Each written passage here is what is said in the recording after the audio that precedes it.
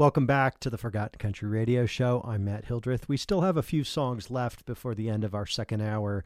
We're going to hear next from a few artists that you probably don't know yet, or maybe you've only heard one or two songs from them, and then also from an artist who has been around for a while. Today's episode is all about the good times, so we're playing classic and traditional and independent country music that has been forgotten and ignored over the years. I strongly believe that there is a consistent line in country music that goes back from the classics and the greats like Johnny Cash and Waylon Jennings and Merle Haggard, and some of the newer artists that we see aren't covered on the typical country radio station, but nonetheless, I wanted to include them on our show, and this next round of songs really highlights that point.